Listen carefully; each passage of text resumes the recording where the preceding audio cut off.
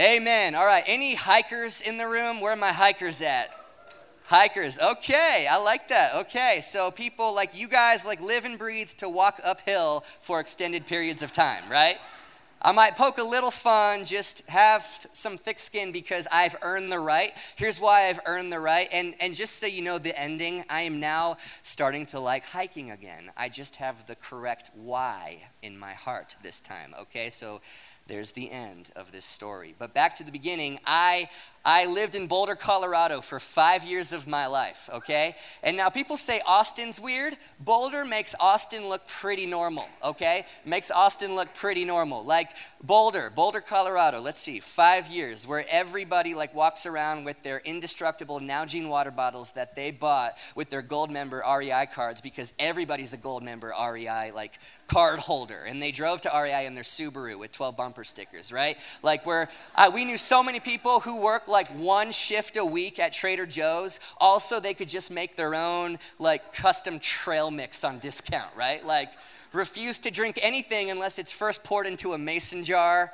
Like love coffee, but it's now way too mainstream, so like they can't drink it and it just kills them because it's like too mainstream now. Like and live to hike and be outside. And I love being outside, but I think I said it well, like living to walk uphill for an extended period of time. Like there used to be a part of me in college because everybody else did it that I was like, it's more righteous somehow to wake up at 6:30 on a Saturday morning and walk around in the forest exhausted than it is to sleep in. I used to believe that. Then I got saved. I met Jesus and the Holy Spirit in the way only he does. Like he let me know like, hey buddy, like I'm not even up yet. Go back to sleep. It's Saturday. For crying out loud, it's Saturday.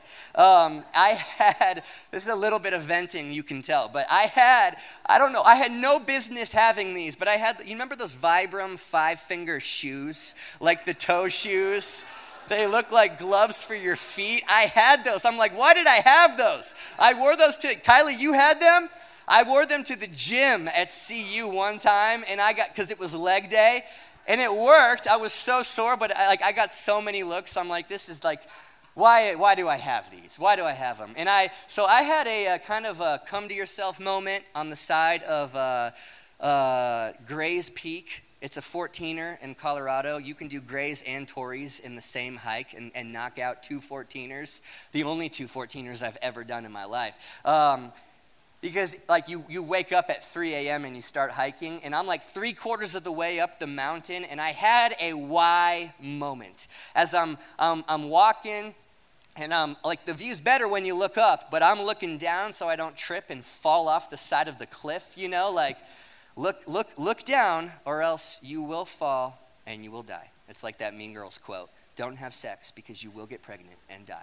Look down while you're hiking. So like I'm not even enjoying the sights around me. I'm just looking down at my stupid 5-finger Vibram shoes. Like, why am I wearing these and why am I on this mountain right now? Like this is really cool. It's cool, but like here's the thing. Like it's amazing if you have the why deeply planted in your heart for why you're doing this. But if you don't have that, and you're just doing it to do it because everybody else in your city does it, you do get to a point where you're like, I'm in my 30s now, and I'm realizing in my energy tank, like there's only so much energy that I have now, and I'm only gonna give that energy to the what's that have a good why behind them in my heart, right? And like you know how the prodigal son, like he had his come to himself moment when he spent all of his money on lavish living, and he ended up like with pigs eating their slop, and like that was me on the side of the mountain. Like that was my come to Jesus moment right there. And God was like, buddy, you have another option. You don't have to do this. You don't have to if you don't want to. Like if you don't have the why in your heart. But here's the thing. If you have the why deeply planted in your heart, then for whatever the what is in front of you, game over. The ceiling is off for what God could, here's where I'm getting at. So you get the metaphor connection. I think you do, but for Ryan, I'm going to explain it. Like if we have the why for Red Rocks Austin, and if the why always takes precedence over the what, then the what is just gonna happen. It's gonna happen, and it's gonna have the favor of God and the hand of God on it, because we know where to give glory and fame and credit first and foremost. These 4 verses in Romans do exactly that. They are designed to get us going from to onto God. And right there, like, here's what I know. Awe kills pride. And reverence and wonder, they destroy a me-centered world and theology and give birth to a God-centered world and theology. And when that happens, Diane's clapping, when that happens, you get set free from you, and there is not better news on this planet than being set free from yourself. And so in honor of that, let's do this. We'll go through these verses, the ones we already read. So Romans 11, here's just 33 and 34, the first half. Here we go. Who could ever wrap their minds around the riches of God, the depth of his wisdom, and the marvel of his perfect knowledge? Who could ever explain the wonder of his decisions, or search out the mysterious way he carries out his plans? For who has discovered how the Lord thinks, or is wise enough to be the one to advise him or counsel him on his plans? So, the depth of everything that God knows, right? So, let's have some fun with this. From the macro level to the micro level, there is nothing that God does not know, all right? So even right now, not only does he number the stars, he calls them by name, and right now could tell you the exact amount of atoms of every element on every square inch of every single one of those stars, right? And he could tell you, because he made them, the gravity constants of every planet that is in every galaxy that he hung across the universe, which, by the way, is still right now expanding out in every single direction at the speed of light, and he's aware of every square inch of all of it. So the macro level all the way down to the micro level. He's familiar with every hair that's on your head. He's familiar with every cell in your entire body. He watches you as you sleep, Stephen, every night, just watches you. He is so in tune with your thoughts, more intimately than you are. He knows every leaf on every tree ever. He knows every word in every language, in every sentence, on every page of every book, the books that have been written and the books that are still yet to be written, right? He knows my past, present, and future in more details than I do, and yet there are times in my life where I feel like I have a position to counsel him on how he runs things, right? Counsel God, this God that we're reading about, God, hey, I know that you're omnipresent and omnipotent. That was the one I couldn't get at the last service. And omniscient. There's 3 omnis. I know you're all of these things, but hey, God, have you ever thought about doing things this way? Or are you seeing this over here, God? I think you missed this. What if you did this over here? As if he's going to look down and go, oh my me. Well, thank me that I made you, Doug.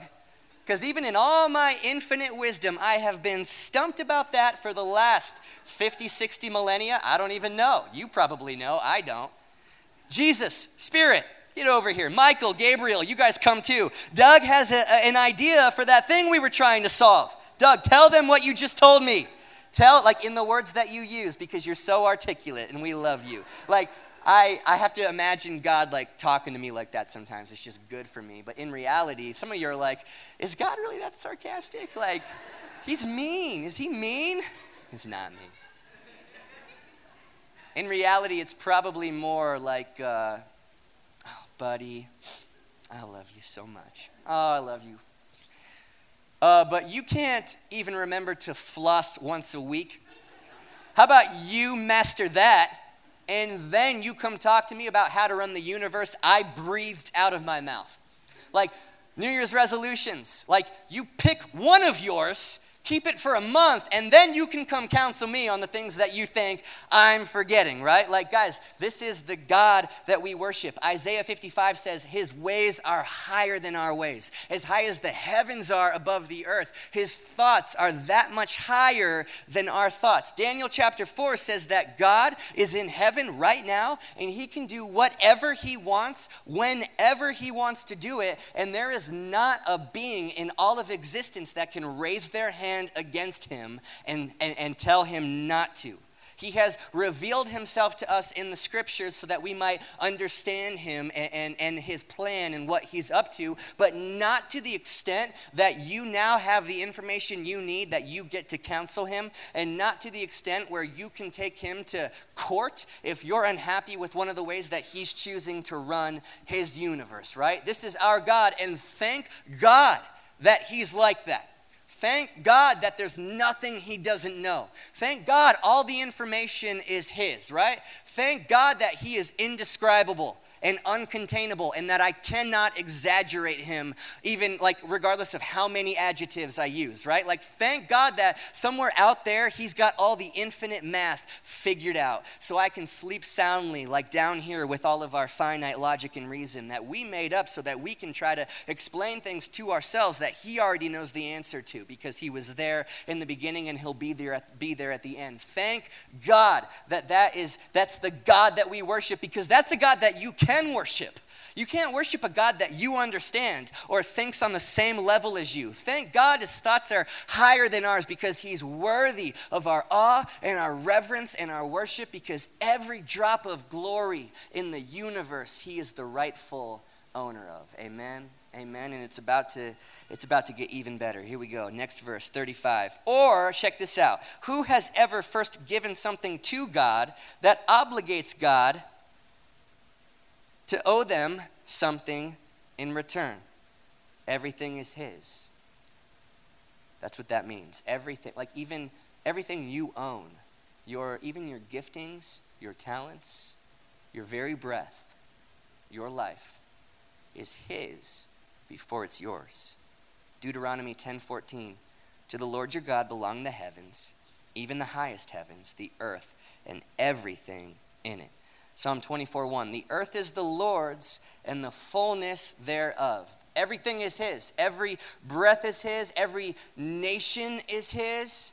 Every bit of currency on every one of those nations belongs to him. Every life is his. Every moment of happiness, every moment of laughter, every smile, every good experience that is experienced by Christians and non-Christians alike is nothing more than his common grace and his common mercy that is his before it's ours, that he is allowing us to experience. The earth is the Lord's and the fullness thereof. There is nothing that you own that he does not own first, which is amazing and also a little scary. And here's why.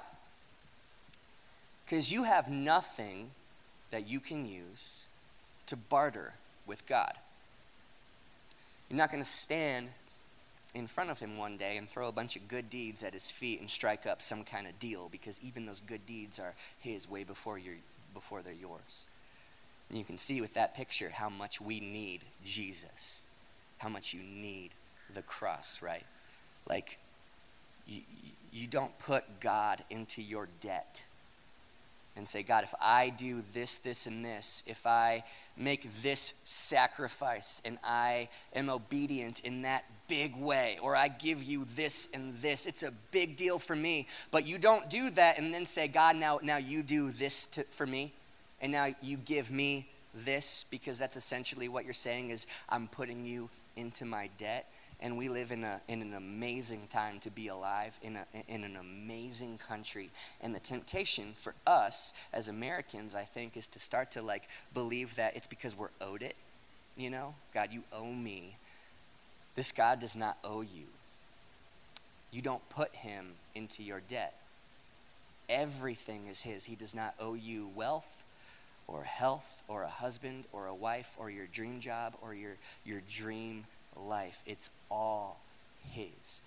Now, the amazing thing about it is this God at the very same time is also an incredibly generous and gracious gift giver. It's what he does. It's what he does. I would say, Rudy, that giving is God's love language. It's his love language. For God so loved the world that he gave. He is so, like he knows how to take care of his kids, even spoil his kids. But not because we're owed it, because that's his character. And this thing started with him. It's all his, and he chooses to give. And I think it's so important. If he's the why, okay, then let us never forget, moving forward with all the what's that we're talking about for our church, let us never forget that the why behind the what is a who, and who that who is. We are centered on the giver before we are centered on the gifts. And we must never forget who it is that we pray to and worship, who it is we are talking about right now. Like, you don't nonchalantly step into the presence of this God. You behold him. He is so worthy of our deepest adoration and praise and awe, and he is good. And that's why even though everything is his, he still takes so much delight in his kids, you guys, and so much delight when we give to him. It's like C.S. Lewis has a quote somewhere. I think it's The Weight of Glory. It's one of his books. But he talks about imagine you're 7 and Father's Day is coming up. And so dad gives you some of dad's money so you can go to the store and you buy a gift for dad. And then you come back to the house and you wrap it in the wrapping paper that dad bought, that was in the bin under the guest bed that dad bought.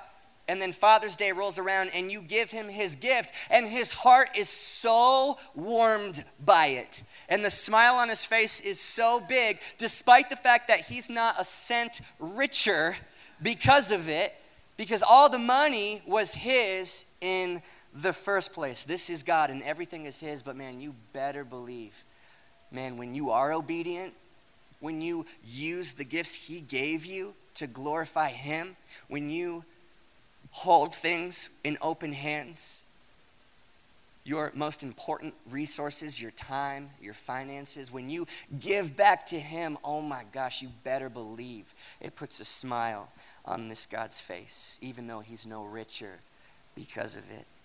Who has given a gift to this God that he might be repaid? The earth is his and the fullness thereof. One more verse, here we go, 36. For out of him, the sustainer of everything, came everything. And now everything finds fulfillment in him. May all praise and honor be given to him forever. Amen. So we kind of play some interesting and funny games down here on planet Earth when it comes to fame and glory and applause and attention. You think of like the celebrities or the pro athletes or musical artists that like make you, like if you were to meet them, or maybe you have and you felt like really giddy, like, oh my gosh, like they're like your crush. Like for me, I met my crush, Tim Tebow, a few years ago. And I completely blew it, walk up like, hi, Tim. Hi, Tim. No, that's, Tim, what's up, man? Well, I blew that completely because you feel like, what is it that you feel in that moment? What is it? There is a small amount of glory that I assigned to him. I assigned it to him, okay? These are the games that we play, and it's human. But understand, there is no glory or fame, or there is no, those things, even you think of the most fame or glory or whatever celebrity or 100 celebrities and add up all that fame and all that glory is a candle next to the sun. That's what that is compared to the glory and the fame of this God that we show up here to worship. How unsearchable are his ways. Everything, all praise, all honor be given to him forever. What compares to the one whose glory literally thunders? his glory right now. He's got angels around his throne in his throne room right now, just crying out like, holy, holy, holy is the Lord God Almighty, just on repeat, because they don't know what else to do in the presence of that kind of glory. In the Old Testament, there's stories of God wouldn't let Moses see all of his glory because he knew Moses would drop dead as soon as that happened. But actually, what can extinguish that kind of glory? Because here's the deal, all like glory and fame down here on earth is like the lifespan of a housefly compared to the glory and the fame that belongs to our Father. It cannot be taken, and that's why he gets the credit and the glory and the praise for everything, right? For everything. And I know we throw out compliments and attention and applause and praise, and that's good. And we're not in the business of deflecting it. That's just false humility, right? It's just oh bro, you're so good at this. Oh, no, I'm not. No, God gave you that gift. Receive that. Yes, you are. We are not in the business of deflecting, but redirecting. I heard an author say it like this, every time I get a compliment, throughout the day or some praise, right? I don't deflect it. I receive it and it warms my heart, kind of like receiving a flower every time. And then at the end of the day, I go home into my room and I drop to my knees and I offer the entire bouquet to God, right? We redirect, not deflect. And he gets the credit first and foremost. And I pray, man, that quote, dream a dream so big, a dream so big that you, human beings, could not accomplish it unless there's something supernatural happening behind the scenes. Unless God is real, that dream is falling flat every single time. Dream a dream like that, which I believe that's what this dream is, so that when that dream comes to pass, and I look out right now and I'm like, oh my gosh, even right now, God, when it comes to pass, the only explanation is him, therefore all the credit belongs to him, because it's all God's, but he, we already said, gift giving is his love language, and God shares. God shares. God shares. He has made, for whatever reason, all of us rightful heirs of everything with him. God shares. But not with glory thieves. There's a verse in Matthew that says, those who exalt themselves will be humbled. Those who humble themselves will be exalted. And for reference on that, I think it's season 3, Phyllis's Wedding, that episode of The Office. Watch what happens to Michael Scott when he exalts himself at a wedding that's not his. Watch what happens. Those who exalt themselves will be humbled. Those who humble themselves will be exalted. And there's some things that I'm just that's just better to know than to have to learn it. Like for this church, we could either just know all the credit and all the glory belongs to him, or he can teach us that it does. And with some things, I'm a learn the hard way kind of guy. I am. If I go to a restaurant, the waitress brings a hot plate and says, don't touch that, it's hot, it'll burn your finger. I have to know. I go well, we'll see about that. And I touch it. My wife can attest to this. Every time, the good Lord did not bless this guy with the self-discipline to not touch a hot plate. I have to, it's hot. Guys, she was right, don't touch that. Don't touch it. I have to find out the hard way. I have to learn. It's cute when it comes to a hot plate. When it comes to humility and glory, it's not as cute. And it's better to just know than to have to learn this. Just thinking man, if I'm God, what I could do, what I would love to do through a group of people who just know. Humble ourselves. Humble ourselves. And if God chooses to exalt, then he will. But I'm not going to take that seat. I'm going to take the lowest seat and let God, if any glory is mine, it's not to be taken. It's like Abu in the Cave of Wonders in Aladdin. That's about to come out, the live action one. Who's seen the trailer for that? Man, looks good. People are mad about Will Smith being I'm he's awesome. There's one guy on the planet that I would cast for the genie, and it's never mind. We're getting on a tangent. They're in the Cave of Wonders looking for the lamp, and they're not supposed to touch anything. And Aladdin is climbing up the stair thing to get the lamp. And Abu sees like this golden statue holding like this ruby that's like the size of my head. And he wants it so bad. And he's like trying to get it. And the carpet is like playing tug of war with him. Like, don't touch it. Just because it's there doesn't mean you should touch it. And I know it's just drawings of a monkey, but it speaks to me, okay? And the carpet loses the battle. And Abu grabs the ruby. And if you haven't seen it, then that's on you. I pray to God you've seen Aladdin. If you haven't, I'm not like, I'm ruining it right now. I don't care. It's on you. Bad things happen as soon as he touches it, okay? And I think like, man, that's like the perfect picture of glory. It's there, especially right now. So many ways to scratch that itch in 2019 in the United States. Just because it's there doesn't mean you should touch it. Stuff like that, man, you don't mess around with it. It's to be given by the one who owns it. Like, every knee will bow, every tongue will confess one day.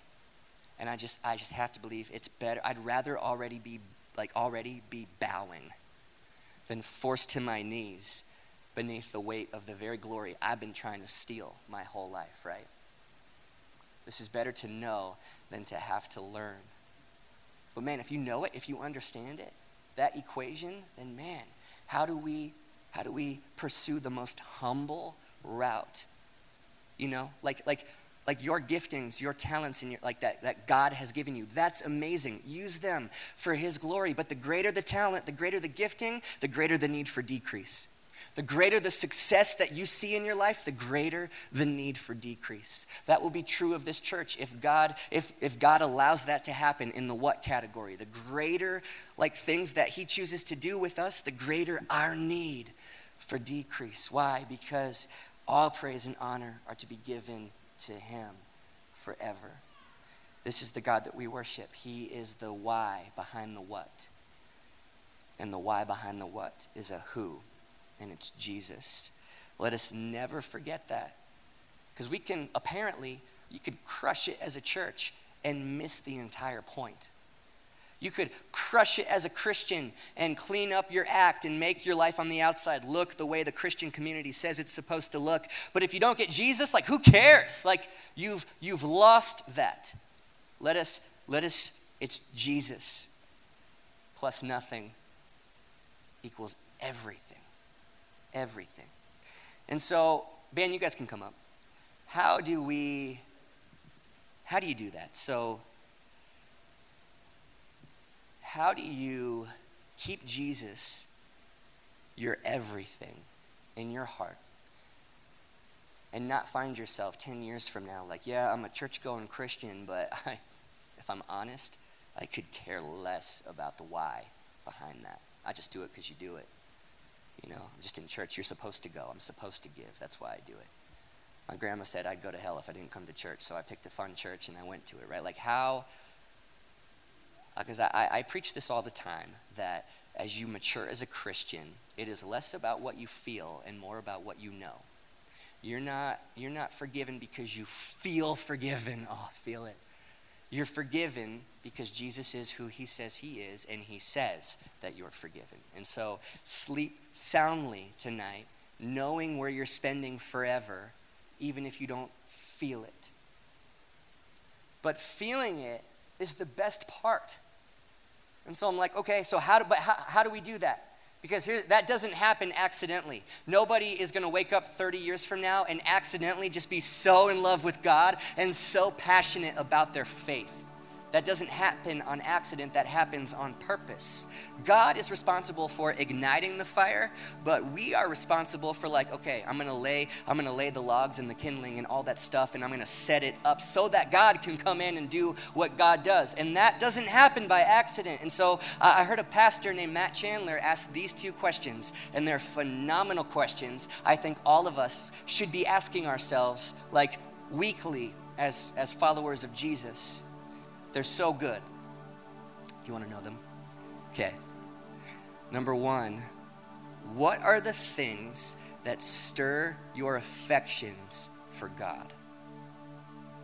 And I'm not talking Bible reading plan. I pray for 20 minutes a day. Like, yes, awesome. But like for you personally, because your list will look different than mine, what are the things that stir your affections for God? For me, I don't know, man, there's something about, I said this at the last service, 6 a.m. in the morning, when it's still dark out. Right now it's dark until 7:30, which is brutal, but 6 a.m. with coffee in my office, and my wife made this amazing office. She surprised it with me at our house, and there's a bear fur rug beneath my desk. It's fake. It's from IKEA. Don't worry. But I go down and I sit at my desk, and sometimes I read the Bible. Sometimes it's a book. Sometimes it's just silence with the smell of coffee. And our black lab, Luna, who is my best friend, comes downstairs with me. She follows me everywhere, and I have my feet on the rug, and then she lays on top of my feet, and sometimes I'll sit there for 45 minutes and say nothing, but something in my heart will just come alive and be stirred by that. Now, I would never say, so here's what you do. Go to IKEA, get a rug, get a lab, get some coffee, get an alarm clock. Alarm clock, not alarm o'clock. Still call it that. Like Corey Miller, who does worship here a lot, like he's gonna get up. He's not gonna do that, and I would never expect him to. He's gonna wake up probably a significantly amount, like a lot later than that. And he's gonna grab his guitar and he's gonna write worship songs and he's gonna sing, and like he would never expect me to do that. Like if I did that, God would be like, oh, hey buddy, like, hey, just no singing today. You just sit and think in silence. So it's different. Matt Chandler would say, this will sound weird at first, but just go with me. He goes to like a graveyard. This doesn't get spooky, don't worry. And he'll find a headstone of a guy who passed away at his current age.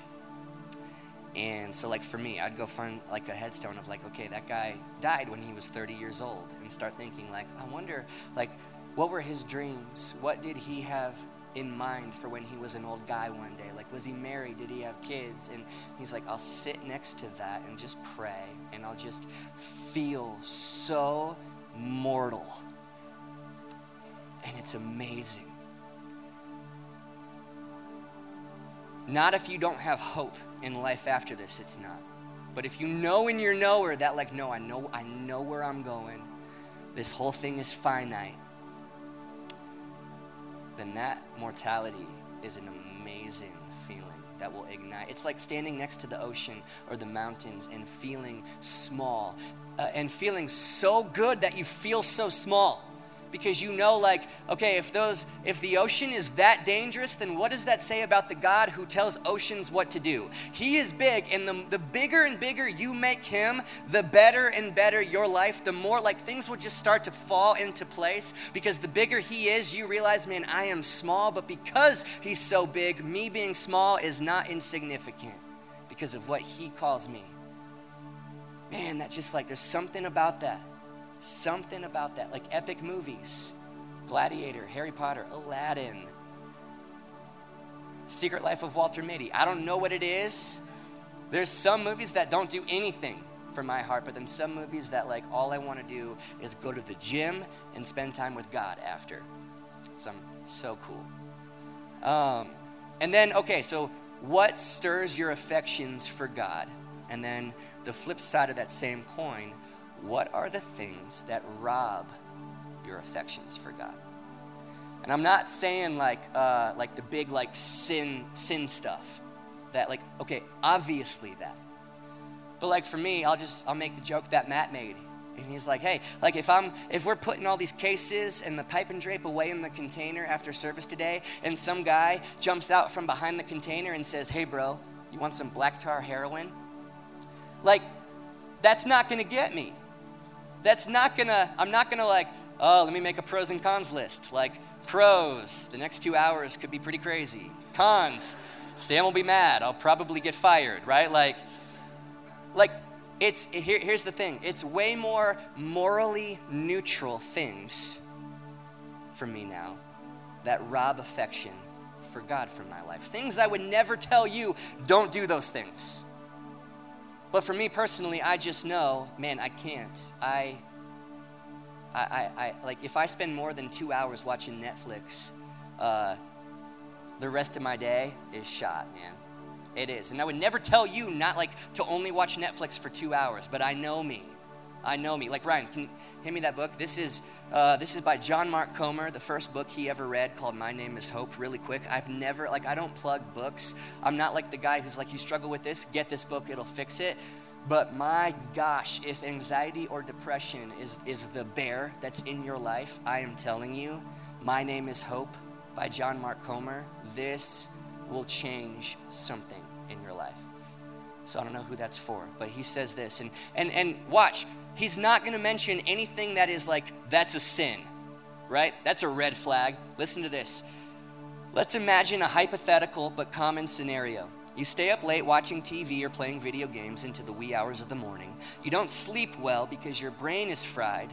You wake up late, wipe the sleep from your bleary eyes, down 3 cups of coffee, take no time for exercise, eat sugar and carbs for breakfast, jump on the freeway and drive to work in bumper-to-bumper traffic with your iPod screaming in your ears. You rush into work. You sit down at your cubicle with an energy drink from the office vending machine, and you wonder why you're anxious, and you wonder why God feels distant, and you wonder why your heart feels tired.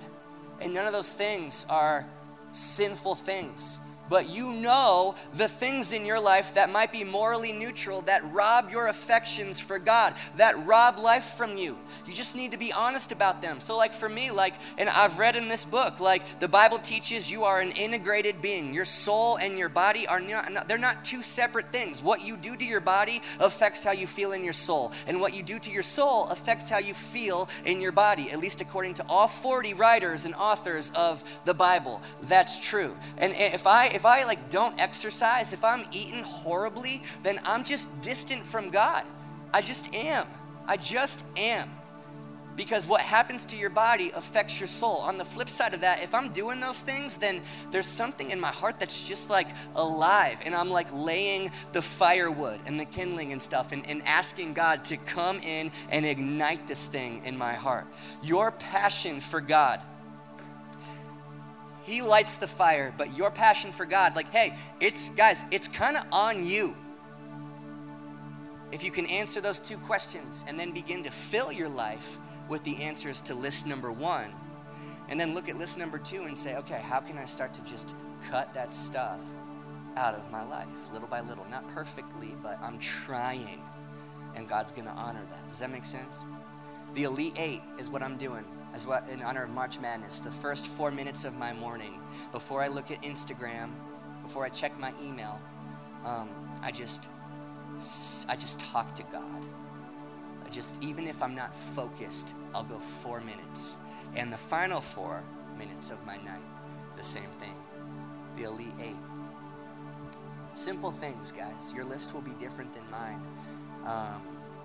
You don't have to turn this in. Don't worry. It's not going to be graded. But if there's homework in church, man, take those 2 questions and start asking yourself, what are my answers? What are my answers? Because you want, like, we don't do it for the feelings. That's not why we follow Jesus. But man, like, that's the fun part.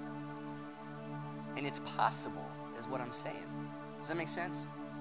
God, we love you. We pray this in the name of Jesus, God, that you would just solidify whatever seeds have been scattered and sown, that you would keep those seeds from being snatched away the moment we walk out of this building tonight. Speak to us individually, speak to us during worship. God, thank you for being so beyond us. Thank you that we can sleep soundly tonight, knowing that all the crazy math that we can't figure out, you've got it figured out. Help us to find our place in that. Be our passion, be our purpose, be the reason for Red Rocks Austin. Be the why behind the what of this church that we are designing. We love you, Jesus, and we pray this in your name.